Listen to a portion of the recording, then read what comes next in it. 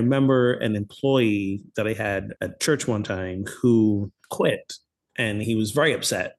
And one of the things that he shared with his about his frustrations was the fact that I wasn't living up to the potential that he saw for me. And when he said this, I was kind of like, wait, what?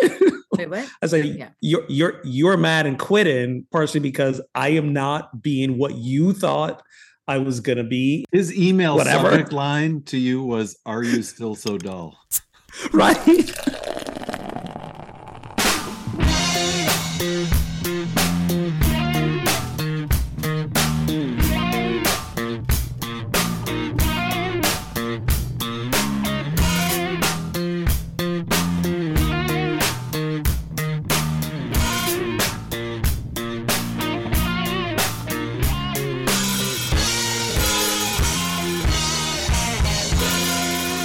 Welcome to episode 271 of Pub Theology Live, a weekly conversation on life and faith over a craft brewed pint of fine wine or whatever happens to be in your glass. On today's episode, the Reverends Shannon Weston, Ogun Holder, and yours truly, Brian Burkoff, address and engage what's happening through a theological lens with a good brew in hand. And whether you're a longtime listener or you are new to the show, that brew could be in your very own Pub Theology Life pint glass, which you will get when you become a patron. Head over to patreon.com/PTLive, and this is how you can support our show, keep the train on the tracks, get access to more conversation and banter that we have before and after the show. And as a thank you, while supplies last, we'll send you a pint glass. So head over to patreon.com/PTLive. And as always, a big thank you to our current patrons. I love how you're like, we'll keep the train on the tracks. So maybe if we got enough patrons, we would put the train on the tracks to begin with. There. You know what? You gotta set your intentions. Set intentions high. As if. There you go. Today we discuss imagination, silence, Diwali, and light.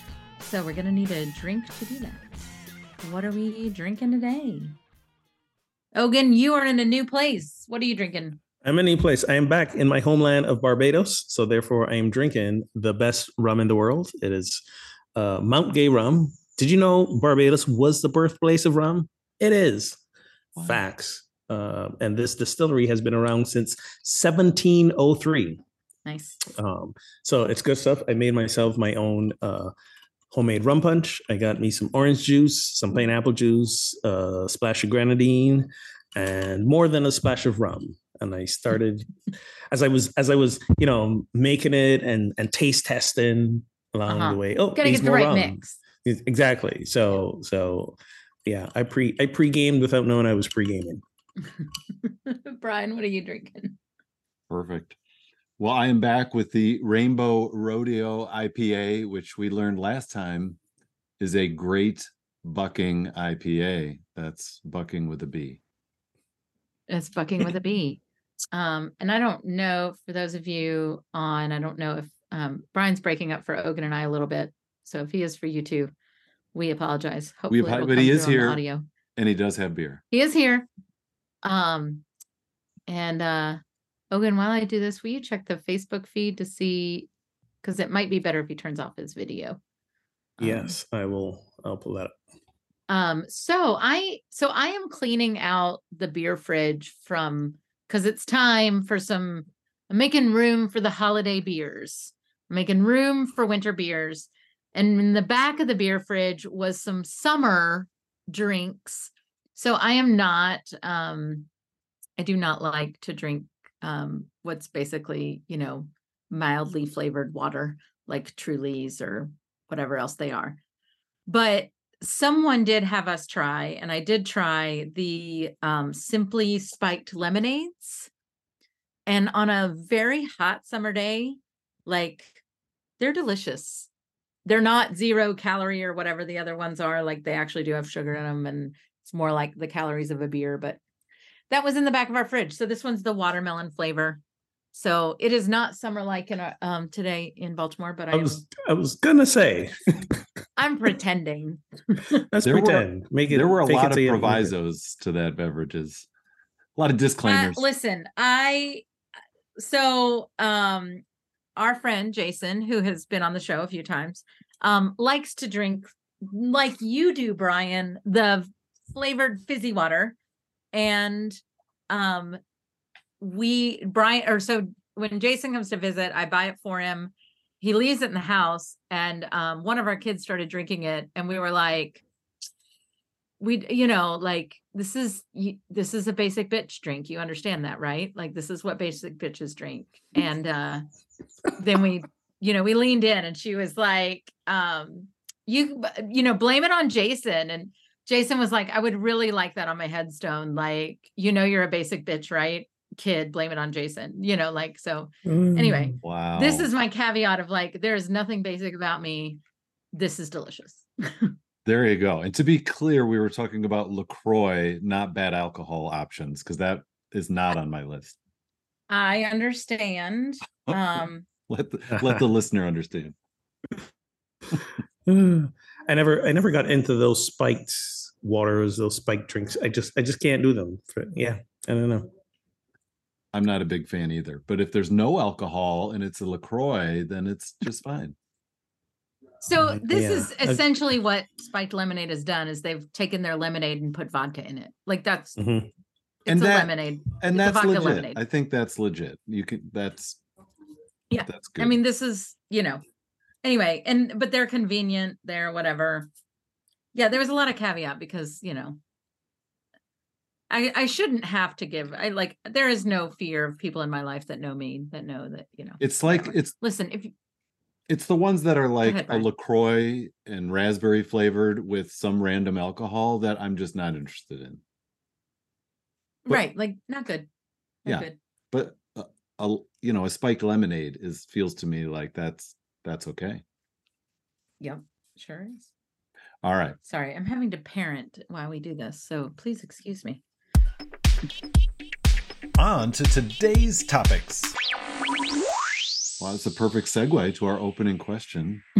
What is a simple thing that has made you happy lately? Not parenting? I'm gonna say not the children. So I don't know if this counts as simple, but just coming back home, coming back to Barbados. I landed Sunday night, and for all the ongoing, we got some family drama going on here and all the things, and I'm basically broke, but there's something about coming home and being in a place where it's warm, but also being in the place where I grew up, and the familiarity of it, no matter where else I am in the world and how long I've been gone, this still ultimately feels like home for me. So, I don't have that basic nebulous anxiety in the back of my head when I'm in the States of like, oh, is this today someone's gonna shoot up the grocery store that I'm at? Like, that doesn't happen when I'm here. So it's just a simple thing that puts me in just a much better, happier, loving life frame of mind. Just coming here. So I think that's my thing. And the Mount Gay rum is just the icing on the cake. It's icing in the cake. It's the flavor of the cake. It's the Is it rum icing and rum cake? Exactly. All the things. We have some Mount Gay in our house right now. It is delicious. Nice. What is it? Brian, do you have something? Sure. Actually, I do have something, but you go ahead first. You go first. So a simple thing for me that in the past week, I am rereading a book I've already read twice. It is a Stephen King novel, and the title of it is 11/22/63, which is obviously a date. I don't know that one. I don't either. That's Not that I read Stephen King, but That's, I believe, the date that JFK was assassinated. Oh, hello. I Where'd he can't go? tell if he disappears or I know. is.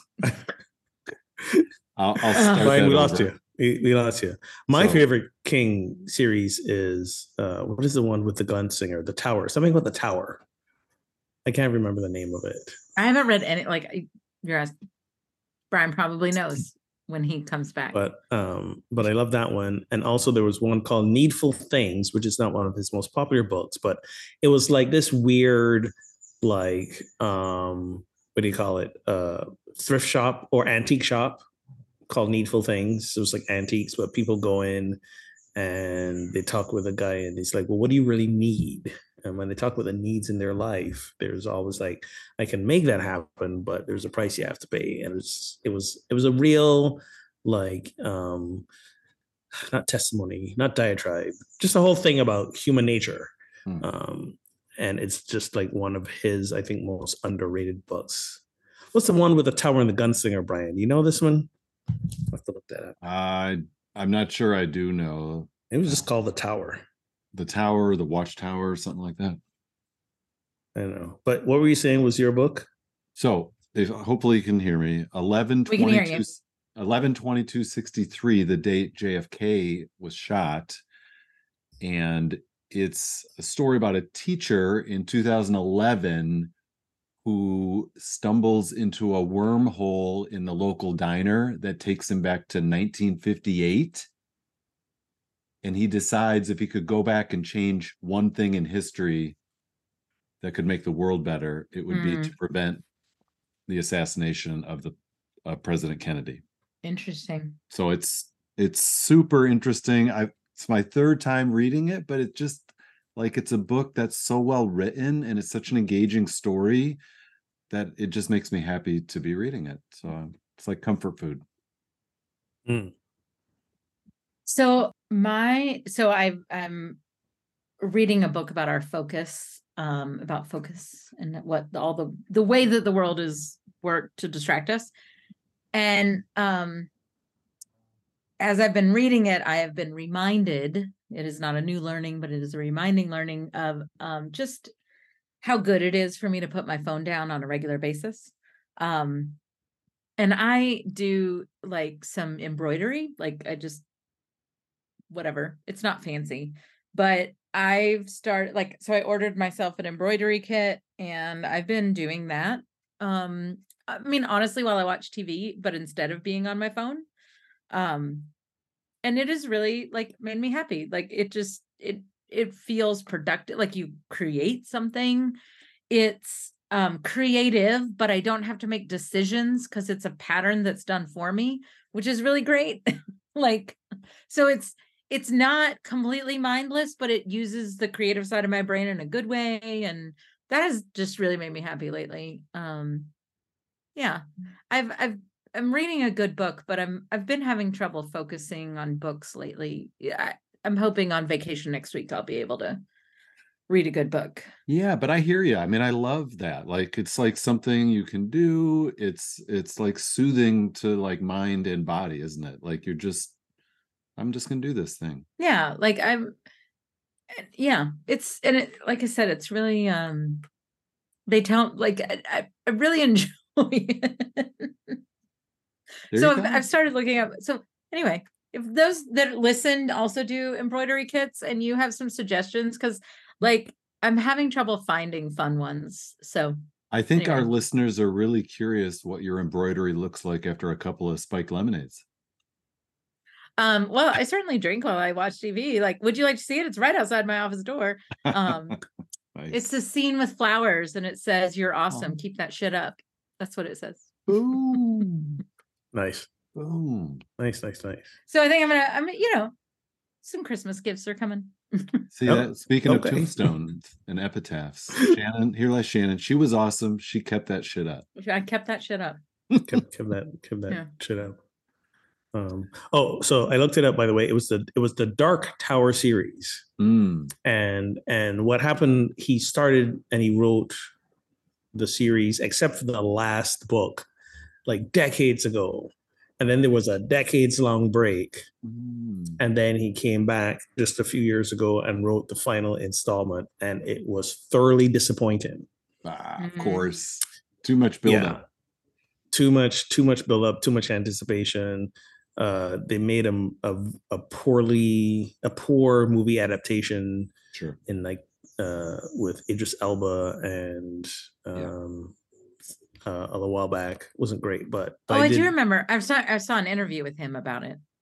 Yes, yeah.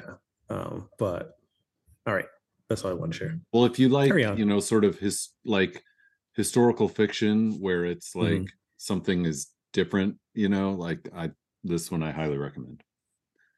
Speaking of which, if you want a TV show that is along those lines, The Lazarus Project. Oh yeah, what's this? When I was flying back I had to fly from London to get here, and by the way, British Airways, my hat's off to you.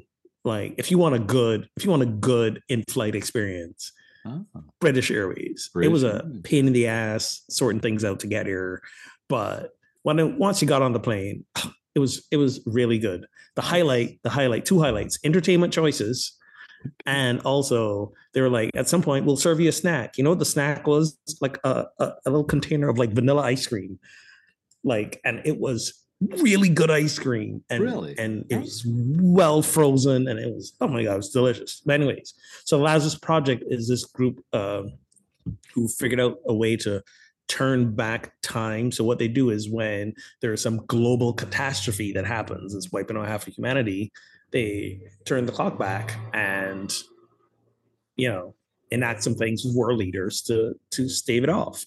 And there's some there are people who can naturally detect when the time has been reversed, and some people need to have a serum in order to remember what happens, because when time gets reversed, the average person doesn't realize it's happened. They're just living their life as usual. But lots of layers, good cast. What platform? I don't know, because it was just streaming on the airlines. Oh, you watched this on the plane? On the plane, yes. Right. I'm not sure what platform it's on. All right. Well, by the way, thank you for the recommendation of Extrapolations last week. I have. Oh my gosh, so good, right? I've watched all 8 episodes since we last met. What? We watched it in like one sitting. No joke. We were like, we could not stop watching it. We've oh my god, I haven't finished them all. What? How do you watch them? Good. It's good, but it's also super depressing. But you got to just keep going. Well, morning show ended, so I needed something. Oh, there's that. Yeah. A lot of these series ended like the last few days I had to travel. So I got to caught up. I got to catch up on morning show. I got to catch up. The actor strike is over. So there's that. New content. I got to catch up on the last episode of Loki. I got to catch up on Extrapolations. We watched all of Loki on Saturday. We waited till it was done, and then we watched the whole thing. By the way, for those keeping score at home, I think we've already hit Ogan's limit of TV and movie references for the episode. Exactly. I was going to tell you that Discovery, which is part of the Disney Plus stuff, does have a new thing on JFK. So nice. Anyway. Nice. But I was avoiding it, not wanting to go down this road. But Ogan went there anyway, so here we are. And you know what? If I didn't do that last time with Extrapolations, y'all wouldn't have known. So you're welcome. I watched it, but yes, Brian did want to. You're so right. We are at, we're at your disposal. At your, whatever, I'll wheel it back. I'll wheel it back. All right. So we have a quote on imagination from Ursula Le Guin, who writes, "I think the imagination is the single most powerful tool humankind possesses. It beats the opposable thumb." So do you agree imagination is the single most powerful tool we possess as human beings? And share something you've imagined that does not exist in the world. So, it's what's funny about this quote is that Joy, my daughter, and I got in a huge debate about this opposable thumb thing. So the debate was, if you had a choice, which would you prefer to lose? One whole arm or your thumbs? Oh my gosh. Right. And Next week's opening question. Wow, that's big. Right. And I was like, oh, I'd rather lose an arm. And she's like, really? I was like, yeah, because you walk, I said, strap your thumb down and walk around for a week and see how well you do. Yeah, you try hitchhiking without a thumb. Hitchhiking. I could make that happen. I could adapt. Hogan's like, who's not giving? Right. Pick me up. Pick me up. But just generally, like the thumb, like we don't think about our thumbs because we just naturally use them. But I mean, oh my God, thumbs are really indisposable. I mean, you could never give a high five, be like a high four. Oh my God. Be rough. Anyways. Try holding that beverage with no thumb. Right, that's exactly. Thing. Like I can't even pick up my pint glass. Well, I'd have to do like, I'm about to drop it. So I do have a dear friend who has lost 2 hands, who has lost an arm. And so but even like to hold the glass with his hook, like he needs a glass like you have, Ogun. Right. To with a base. Because even so it's not as yes, I understand what you're saying, but it's also even when you have one, he also in his accident that he lost his arm, he badly burned his it's actually his right hand. He lost his left arm. So he can't grip with that hand either. Wow. Right. That's awful. So there's multiple problems, but Joy would rather not lose an arm because as a dancer, she said, this will throw off all my balance. Right. No doubt. So I do that. But yes, I agree with the imagination as the most powerful tool because to bring us back on track, you're welcome. Yeah. I took us off and I'm going to bring us back. He did say he pre-gamed. He really did. He warned us. I did pre-game. He has ascended Mount Gay. There you go. I've ascended and transcended. Imagination, everything that we use and in the world today that we imbibe, everything started as a point of imagination in someone's mind. Right. So I think, yes, it is a powerful, I would say catalyst. I don't know, I'd go with tool. Because it's the spark that gets things going. Some people, then you got to decide if you want to bring this into fruition, and then some things that we imagine that we try to bring to fruition don't happen. Or even the ability, play is not the same thing as imagination, but we certainly use our imagination to play, et cetera, et cetera. Exactly. And I don't like. What'd you say, Brian? Well, I was just going to say a quote to back up Ogun's point from William Blake, the poet. What is now proved was once only imagined. Yes. That takes you a second. That quote takes you a second to learn. Wait, what? Oh, as you were, Shannon. Listen, I don't like when my aversion to this is not a disagreement with what she is saying. It is. I don't like it when we're like, it's the single most I hear come you. on. I hear you. Stop. Just stop. So who was it? Oh, wait a minute. But actually, if there wasn't for imagination, I mean, would we have made it out of the cave? Or would we still be like I just don't use it's the single most, as if everything else were to go away. And all we had was this. Listen, I think it's important. Or as if it's a contest that can even be figured out. Exactly. There was a theologian. He's Irish. He used to be connected with Rob Bell. His name was Peter something. Peter Rollins? Peter Rollins. Yeah. And Peter Rollins used to go around talking about how we used phrases like this all the time and it's ridiculous, right? That and he uses it for Americans, it's like world's greatest pizza, and he walks in and he's like, it's his favorite thing to walk into in New York and world's greatest pizza and be like, congratulations, you did it, you have the world's greatest pizza, exactly. And whatever. But we just have these absurd hyperboles that my only defense of her is that she begins it with I think the imagination is the if she only said the imagination is the single most powerful tool, I still agree with you, but it's saved a little by her saying, I mean, I personally think. listen, we're parsing because I'm in a weird mood today, but like, We are parsing. like my best friend called right before we got on and she was like, I hope they're ready for you today. And I was like, Oh, boy. I'm just not, There. I was like, You're no, like, it'll be fine. if we hear from some person named Ursula, I'm done. Right. Listen, I think so one of the reasons why, like, as a self-employed person, one of the reasons why I'm taking vacation next week is to allow myself to rest, to be like, imagine, like, you need space, right? You need time. You need, like, even though my calendar, like this week, my calendar isn't full, I'm still like I did all this administrative stuff today, which is partly why I'm in a bad mood. Like there's just this kind of, to me, this links to the imagination, because it's not that I don't use my imagination in my work. I certainly do. But imagination to me also, like, we need free time to just let everything percolate and swirl. And well, that leads right to our next quote. Why don't you read that for us, Shannon? Albert Einstein once said, I think 99 times and find nothing. I stopped thinking, swim in silence, and the truth comes to me. Have you ever experienced this? What accounts for it? I mean, you just nailed it, right? Like that. If Which you're I have not read these questions because that's, I mean, I think he was quoting you right there.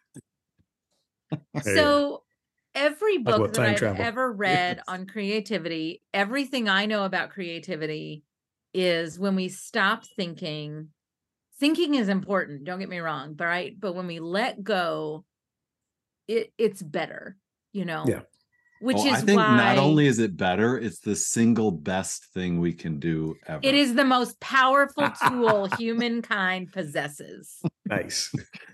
No, but I think imagination, stop thinking, and naps. Because Einstein used to nap a lot as well for this very reason. So naps. Oh, absolutely.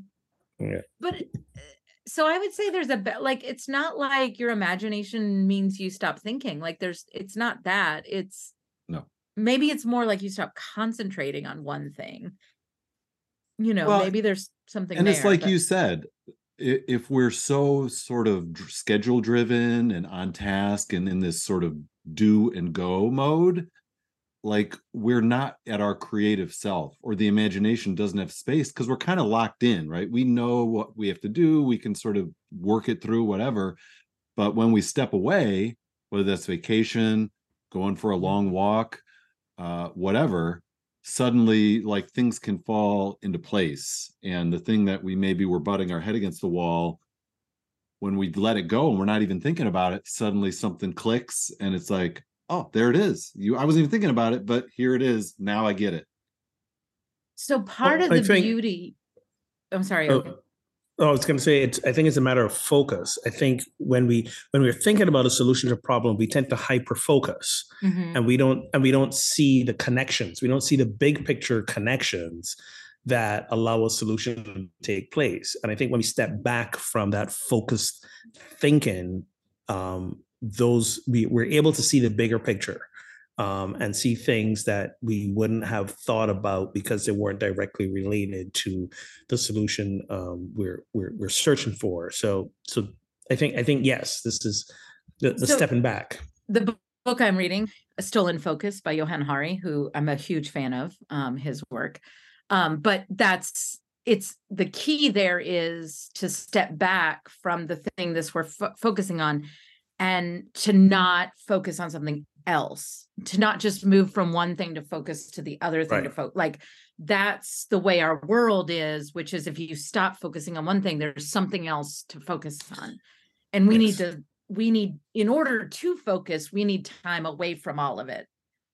But the other side of this is when we hit a level of mastery, we think differently. So like you just said, Ogun, when you're learning something or when you're trying to solve a problem, you're concentrating on it and you're thinking through it. But when we hit a level of mastery and we don't have to do a lot of that upstart, we are more, that's kind of what makes you the master level at it, is Right. the thoughts just kind of pull because you're at this higher level of thinking. Which anyway, I just find so fascinating. I find all of this very fascinating. Yeah. And You let's mentioned a book about let's mastery a few weeks ago. What was that called? The Rise by Sarah Lewis, who is a Harvard yes. professor. Oh my God, I love that book. There it is. It's right love here. that book. Write it down. I don't have a cover on it because I wore it out, but it's that navy one, right? Oh, it's that. Oh, of course. Yeah, that's a great book. Great book. Let's also give a shout out to capitalism that tells us if we're not focusing on one thing, we have to do another thing, because heaven forbid we just sit and do nothing for a while. How dare we? So Johann Hari is a journalist who has written 3 books, one on addiction, one on depression, and this one on focus, on our inability to focus. And really what they are they're 3 books that are commentaries on capitalism. Give me that's how really do you what spell they that? are. Johann, Johann, Hari. Hari. So like With the last few weeks, last couple of months. Yeah, last few weeks, about a month. I started a Substack. It's called Necessary Trouble. Please go subscribe. But I got myself back in the practice of sitting down and writing. I'm too old for new apps. First thing every morning. It's a newsletter. You can get it straight in your inbox. It's a newsletter. You're fine. I'm like, let me get back in this routine of writing every morning, first thing. So whether it's 1,600 words or 16 lines, I am writing every morning. I get here to Barbados, and unfortunately, I decide I'm going to go right on the patio in the morning. I've basically been here like 3 days. I might have written 3 lines this whole time. Why? Because I sit on the patio and it's like the sun's rising, all the greenery out there, the chickens and roosters are running around.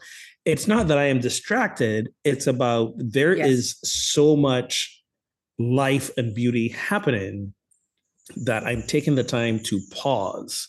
Yeah. And in that pause, what ends up getting generated is great ideas for the next things I'm going to write. So in this short space of time, I've doubled the list, the list of here's the articles I'm going to write about. Here's the topics I'm going to write about. In the last 3 days, that list is doubled simply by sitting and looking. And at the same time, I was like, okay, now I actually have to set aside time to get the writing done, because no one wants a list of what I'm going to write. They want the write-ins. So nice one. Brian in the chat, the ideas have come home to roost. Yes, they have. Yes, they have. Nothing like some chickens to get the energy going. Exactly. So that's Necessary Trouble on Substack. Go check it out. Go check it out. Absolutely. Yeah. Awesome.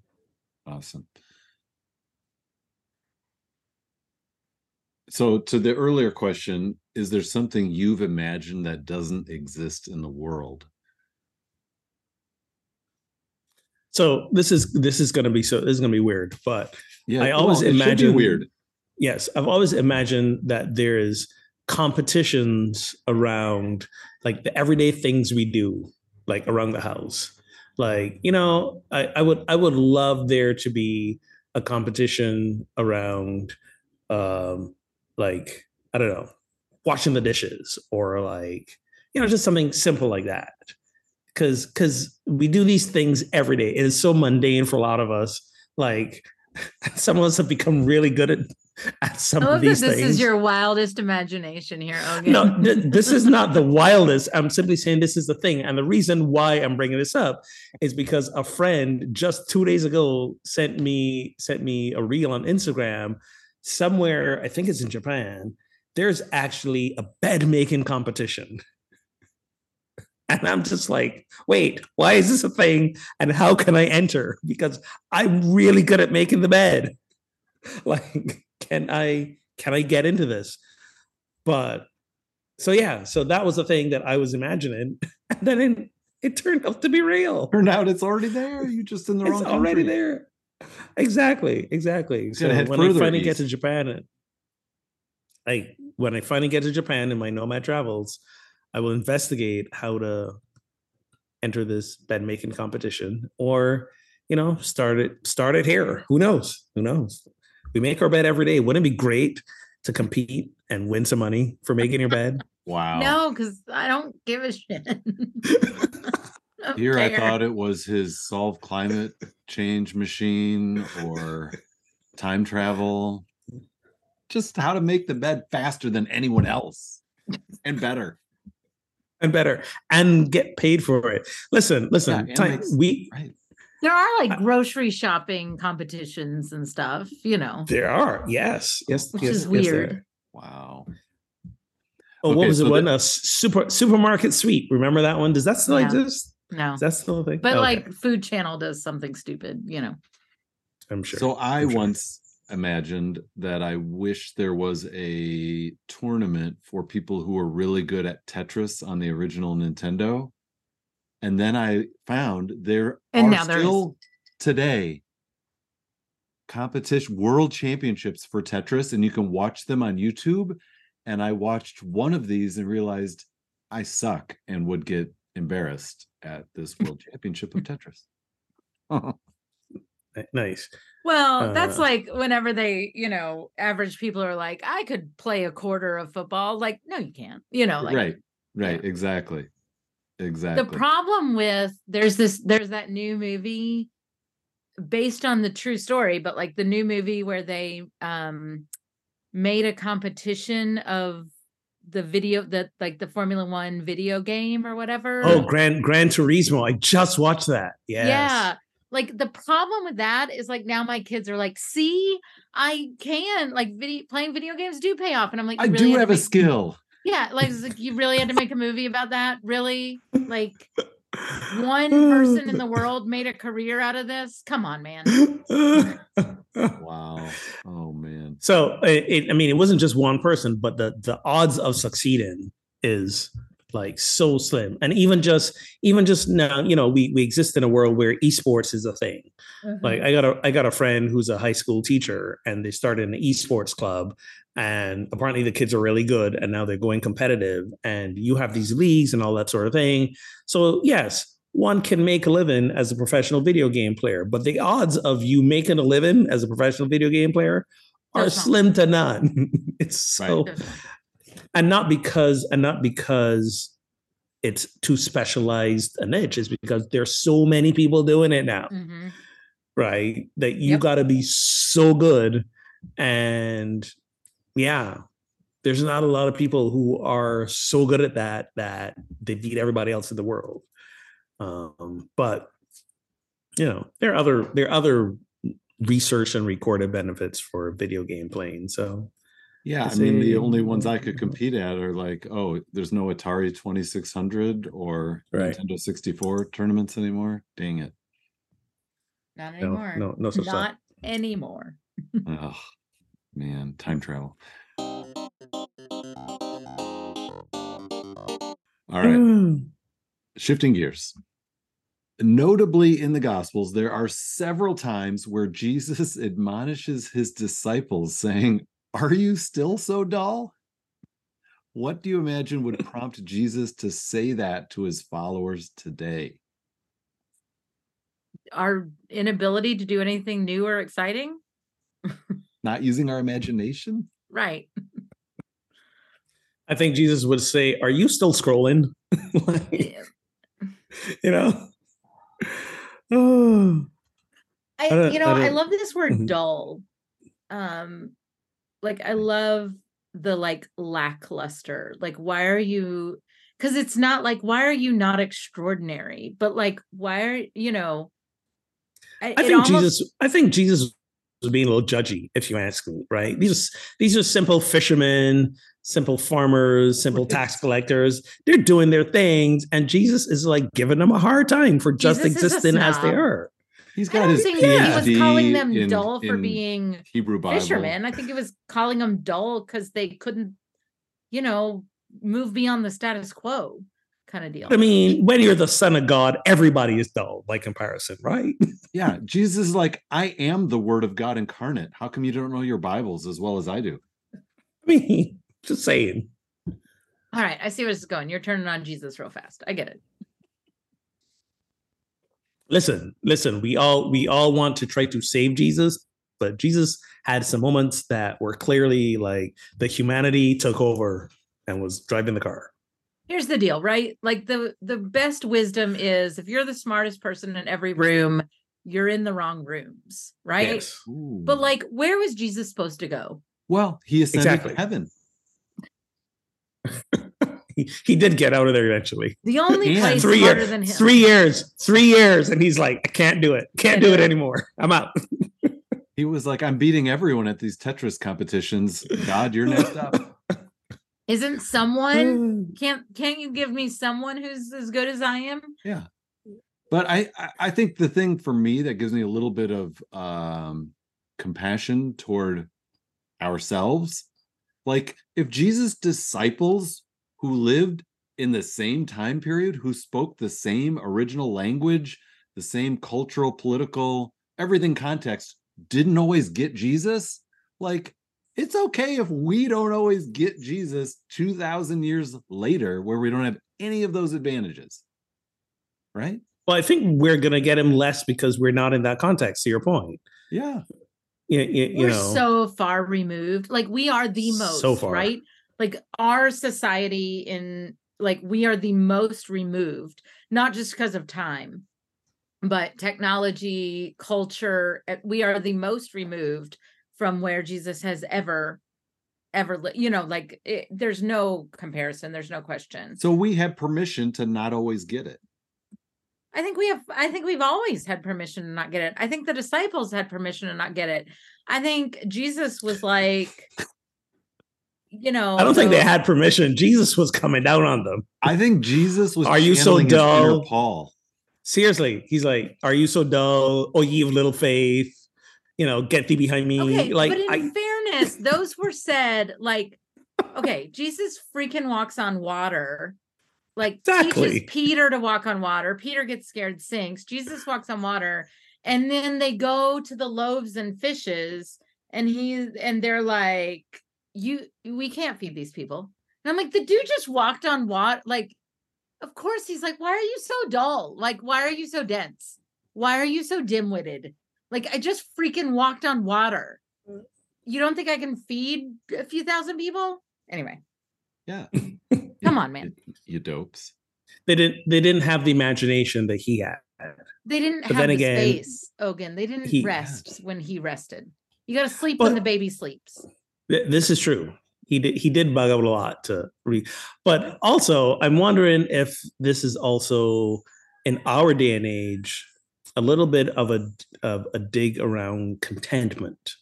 Like when we say dull in this day and age, there's this element of turning your nose up at the simplicity. People living a simple life, a content life, not striving to be, social media famous, make $1 billion. Like I think, and I blame capitalism a little bit for this as well. But this idea of sometimes less is more. I remember I was talking to somebody about this just recently. I remember an employee that I had at church one time who quit, and he was very upset, during his quitting, and was raging and doing all sort of stuff. And one of the things that he shared about his frustrations was the fact that I wasn't living up to the potential that he saw for me. And when he said this, I was kind of like, wait, what? Wait, what? I was like, yeah. You're mad and quitting partially because I am not being what you thought I was going to be in terms of, his email whatever. Subject line to you was, "Are you still so dull?" Right. And I said to him, did it ever occur to you that I'm actually happy where I'm at? Like I'm happy not striving. I'm happy not trying to be something more other than I am not, that I am content. Aren't you an Enneagram 3, Ogun? Like ramp it up already. Exactly. No, I'm a 9. I know. I hear you. Like Ogun, achiever? No. I mean, I hear you. No. Yeah, I don't strive for achievement. I accidentally trip and fall into it. but I think this is the space we've got ourselves into, where suddenly it's a bad thing to want simplicity and contentment and not this constant drive for more and more and more, or the constant back to the imagination question to come up with a great idea. Oh, we got to make this happen. We got to monetize this. Right. We got to. Yeah, Like, we got to have the app. We got to have the logo. We got to have the email list. Right. It's okay if you do. It's also very okay if you don't. Yeah, for sure. For sure.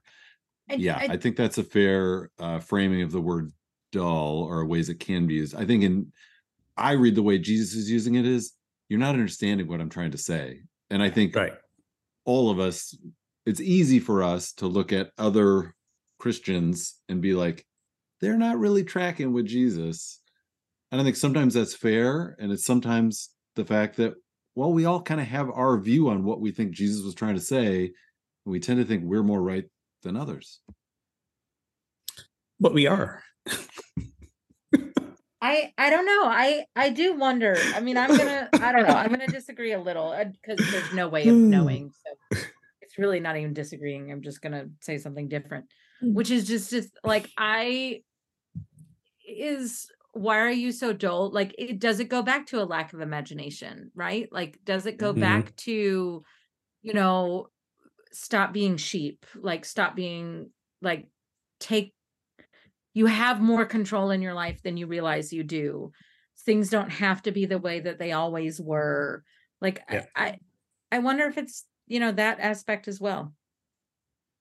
Absolutely. I think so, because I would imagine, and I think we really see this in the Gospels, Jesus showing up, saying the things that he's saying, and everybody going like, what is this dude talking about? Right. Right. So absolutely dull from that perspective of get outside of the box that's always been. You can think bigger than this. You can think more than this. So I can see it from that perspective, that sense of being stuck, that sense of sometimes hopelessness and despair that take over people, because there's that either not imagining past what you've always been told, or I might imagine it, but not want to contradict myself, I'm not acting on it.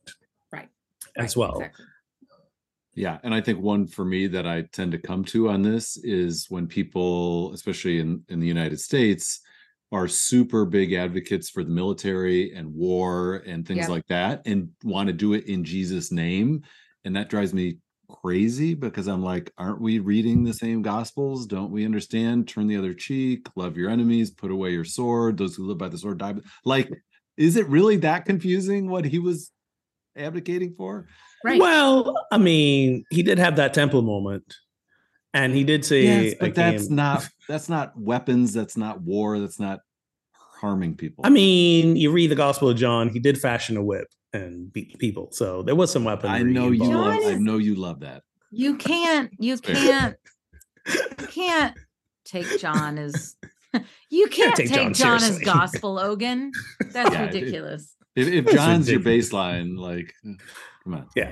We have bigger problems here. Not a true gospel, just outlier. All right. We got a few minutes left. Gospel wannabe John. There you go. So this past Sunday was Diwali, the Hindu festival of lights, which symbolizes the spiritual victory of light over darkness, good over evil, and knowledge over ignorance. Celebration will often last, 5 or 6 days. People will light up their homes, temples, and workplaces with oil lamps, candles, and lanterns. There's feasting. So I guess the question is, what light would you like to see emerge in the world, and what knowledge in place of ignorance? Both things celebrated in Diwali.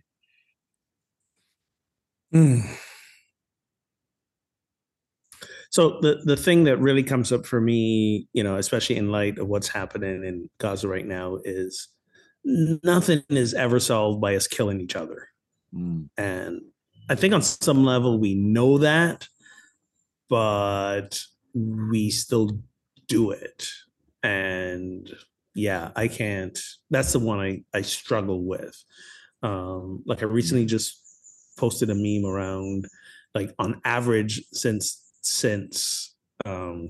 this all unfolded and Israel is retaliating or responding to Hamas's initial invasion into Israel. On average, 1,000 children are being killed a week in Gaza. On average, 1,000 children are being killed a week. Oh. And I'm like, I don't see how this is getting anything done or getting anyone anywhere. I just can't. So that's what I would like to see. We as human beings have for millennia just been killing each other. And what we say is, oh, but because we killed each other, we were able to, gain territory or gain land or end a war, because we dropped the bomb and in Hiroshima and Nagasaki, and hundreds of thousands of people were killed, or tens of thousands. Like because of that, it was for a greater good and brought a close to an even greater atrocity. And I am still struggling with that. I can't see. It just feels very ignorant to think that this is still a thing we have to do. Yeah, I saw a Calvin and Hobbes cartoon that someone posted the other day. It's 4 panels, and in the first panel, he's going up to his dad and says, "Dad, why do soldiers in war think killing each other is gonna make things better?" And then there's 2 blank panels where the dad's like thinking, and then Calvin walks away saying, "And adults think they know everything." Yeah, I posted that, by the way. You're welcome. There it is. There it is. There it is. Brian I'm sure I'm Fee not is the really only. just Ogun. Really, I'm sure other people have. I wasn't the first, but yeah, I don't. That's really one of the biggest things that I don't understand. Also, in attached to that, this idea of we need to that it's 2023 and we still think acquisition of land and territory means something. So looking at Russia invading Ukraine, looking at over the decades of Israel building settlements in Palestinian territory, like it's these things still, I don't understand how folks still believe that this is getting us somewhere or achieving something. Um, it's incredibly short-sighted, and yeah. So I wish that there was this sense of realization, of awareness that this is not going to get us what we want, especially in the long term. It might in the short term, but all it's doing is creating more people who are opposed to you, and we're going to be rinsing and repeating for I don't know how many decades, and how many more lives is it going to take? Yes, this language of we need to eliminate Hamas, while totally brutalizing, destroying, killing all these people. You think that's not recruiting more enemies every moment? Like, what is and wrong haven't with we you? learned over What the is last wrong with you? 30 years of that tactic? I mean, really, like, Yes. have we, and by the way, that tactic is way more than 30 years, but like we have seen it in Pakistan, we have seen it in the Middle East over and over and over again, right? Like this is what, anyway, this is what happened with ISIS. This is exactly what's going on. This is the pattern that we are repeating. Anyway, I don't understand why people don't see it.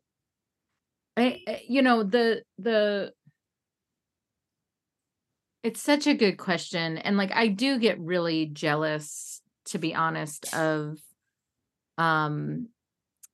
festivals that like symbolize these things in cultures that haven't been taken over by consumerism and capitalism, right? Like Right. it's not that we don't have ideas like this in Christianity, but they are so taken over.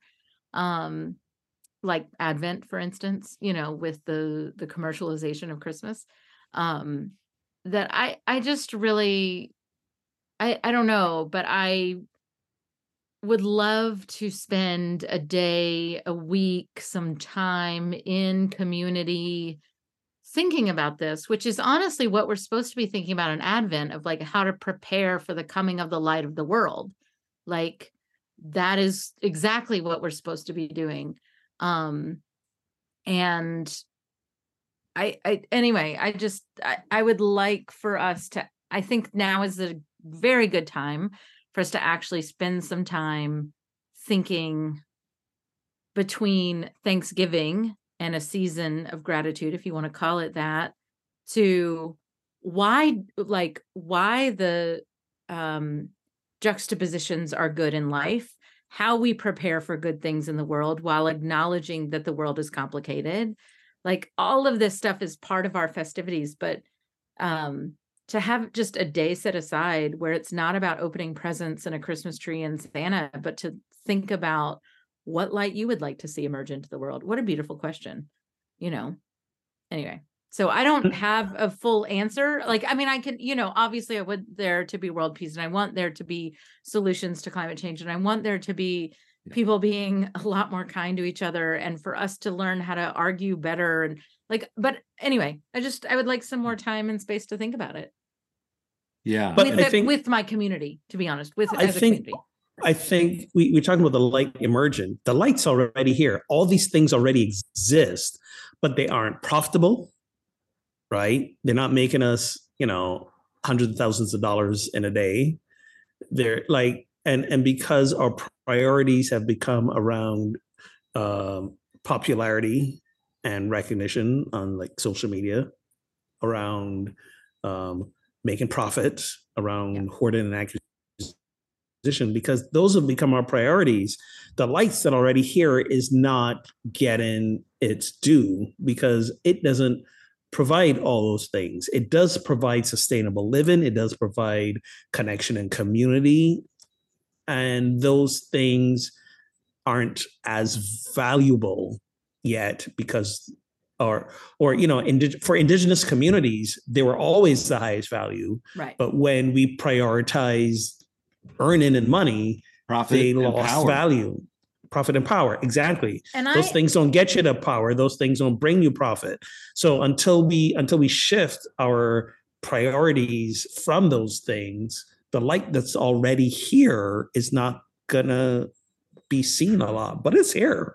No, I mean, and I would argue in this situation that the light we would like to see emerge in the world is not emerge as in enter the world, but emerge as in rise to the top of our priority list. Okay, right? Gotcha.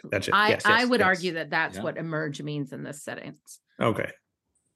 Yeah, and so I may be wrong, but those not familiar with Diwali, as we said, it's a Hindu festival, but also celebrated by Sikhs, Jains, and Buddhists, and becoming more in a way like Christmas, in that the holiday transcends religion and is now celebrated by many people outside those traditions. Wondering if either of you have ever had the privilege of being invited to a Diwali celebration. I haven't. I will say our school systems get the day off, which I'm impressed with. That's great. So, yeah. Now they use it as a professional development day for teachers, which obviously if you're a teacher that celebrates, you get off that day, but no, I haven't. And it's a little bit different, but I do celebrate the fact that we're using the time off from schools for these purposes, to not single out kids that may be quote unquote different from the majority of kids in the school. Cool. That's great. Yeah. I'm loving the increasing recognition of other faiths' holy days or celebratory days, and not just making it all about Christian days. Yep. Yeah. I would love to go. I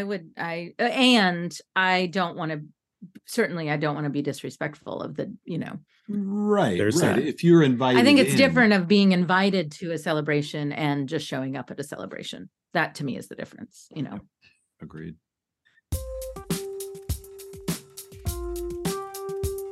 Well, thank you, friends, for tuning into Pub Theology Live. You can show your love for the show by becoming a supporter on Patreon. Get access to pre and post show banter and more. Visit patreon.com/PTLive to get started. And And a big thank you to our current patrons. Listen anytime on SoundCloud, Stitcher, Spotify, Apple, and Google Podcasts. Our top cities this week are Anchorage, Alaska, Frankfurt, Germany, which I would argue that both the entire teams of the Chiefs and the Dolphins have been listening to our show, which is why Frankfurt, Germany got so many listens. Which means T Swift is tuning in. Oh, for sure. For sure. And Winter Garden, Florida. You can watch the videos of these conversations on Facebook Live. And if you'd like to start a pup theology gathering in your town, not your time, although multiple dimensions, maybe in your time, find and support resources at puptheology.com. Until next time, friends, drink responsibly and keep those conversations flowing. Okay, now I'm going to get my second drink. Ooh. And track my kid's phone. Hold on just a second. I would, but I've got a church event at 6:00. I have nothing. You've got nothing.